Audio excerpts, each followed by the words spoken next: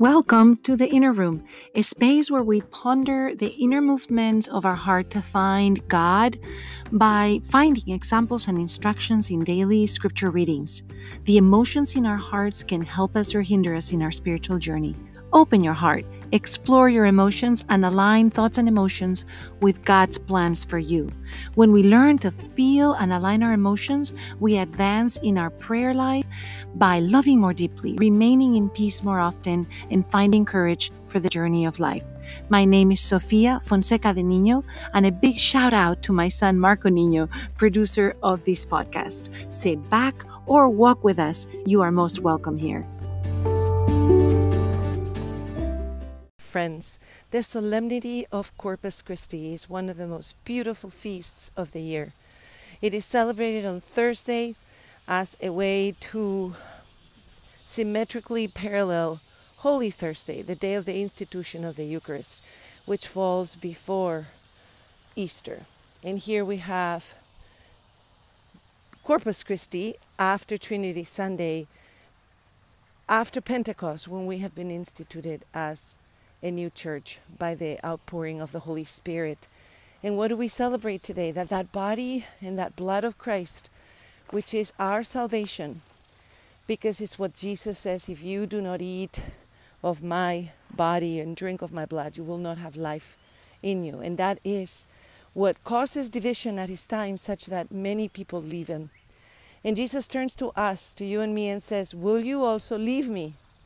And we say, no, not only do we not leave you, but we take the body and the blood of Christ through the streets in recognition that we want to be sprinkled as the Jewish people did in the Day of Atonement in Yom Kippur, that Moses is sprinkling the people with blood, that now sacramentally we receive that same blessing, that same consecration by the blood and body of Christ, and that we receive it through the streets. I miss those processions in Spain so much, and it's when all the first communicants would come behind the Eucharist and sing hymns. I remember for my own first communion, what a glorious day that was.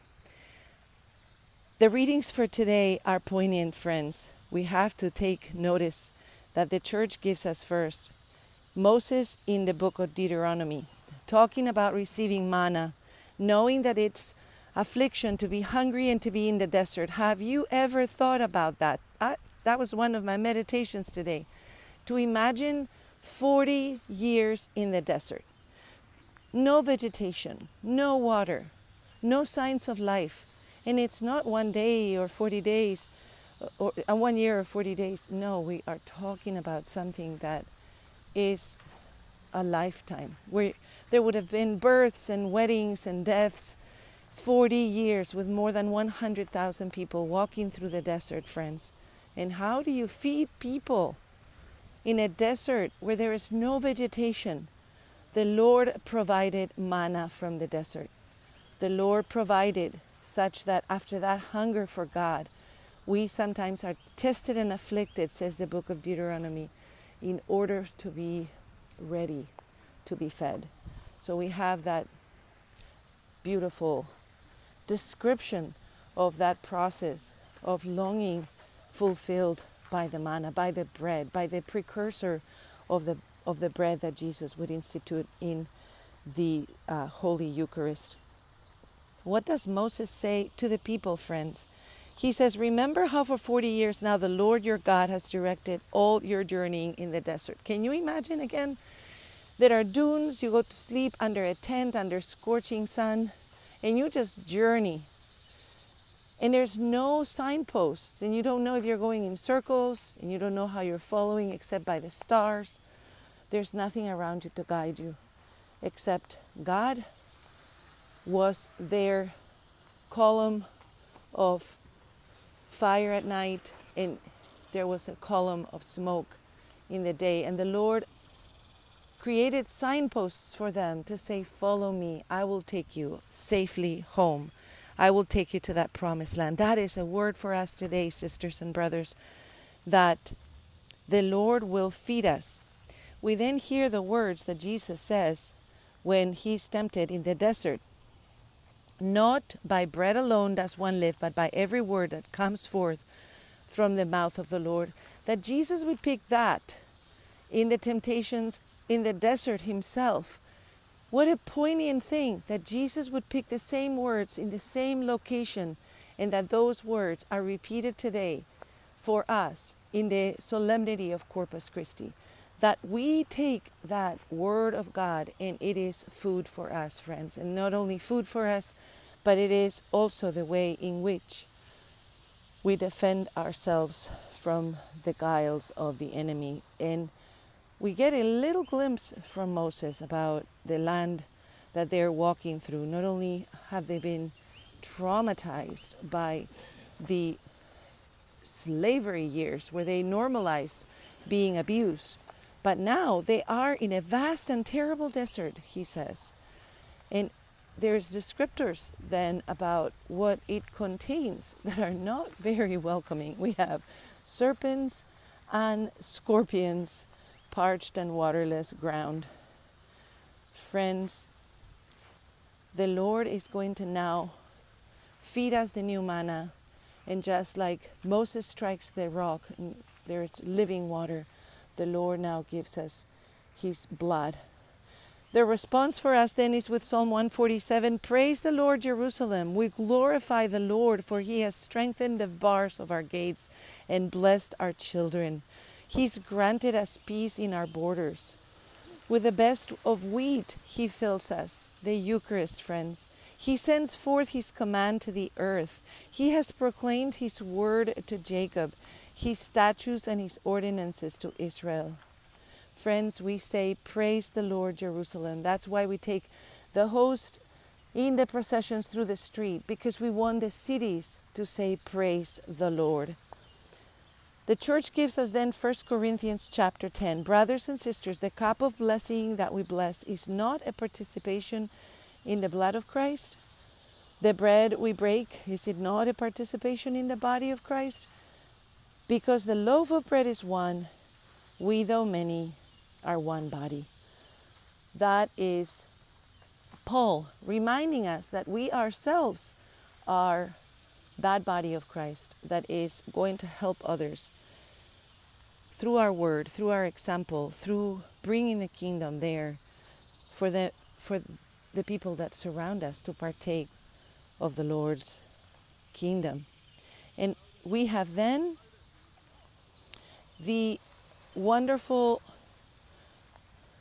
John chapter 6, where we see the Lord Jesus saying to the Jewish crowds, I am the living bread that came down from heaven.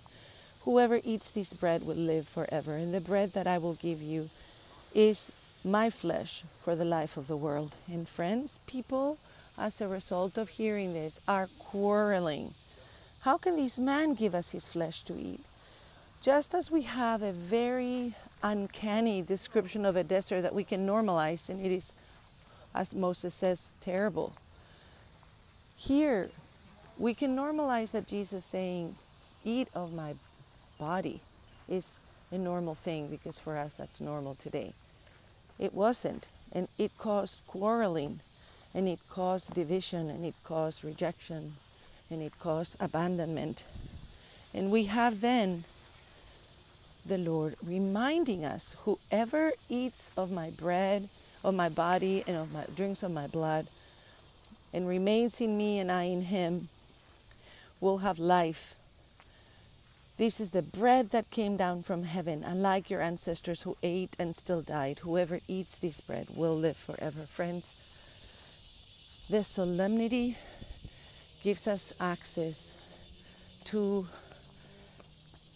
heavenly bread. We, in the sojourning of the desert of our own life, wake up every day and have available to us manna from heaven. We have available to us the bread and the wine that become Jesus' very own body and blood. And this atonement that the Lord did on the cross, this sacrifice that ended all the other animal sacrifice in the temple, this new covenant that the Lord institutes so that we no longer have to bring goats or pigeons to the temple, which was the practice of the time. And that in the readings of those that wrote, you can understand that the temple, before it was seen, actually it was smelled, because it was a sort of slaughterhouse. There were all of these animals that were brought and killed so that the blood would be sprinkled, especially on the Day of Atonement, on Yom Kippur, when the priest actually went into the Holy of Holies. But Jesus, dying on the cross and having the veil of the temple torn, shows us that we've entered into a new reality. That although we base everything in our faith on the Jewish faith, the Lord has instituted a new way. He has given us a new Passover, the Passover of His body and His blood. And so we don't celebrate it the same way that it was celebrated before, because Jesus gave us a new way. He gave us a new covenant. He gave us new words. And He completed the work. No more temple sacrifice was needed. Tetelestai, it is finished. He accomplishes the work of our salvation, and we receive the sprinkling of that blood over our lives, over our families, over our workplaces, over our nations, so that the Lord will reign supreme, so that all of us will hunger and thirst for the body and the blood of Jesus Christ. So that is our prayer today on this wonderful solemnity, that Jesus will be the King of our lives, and that His body and His blood will be what feeds us and everyone in our bloodline for generations to come. In Jesus' name, amen.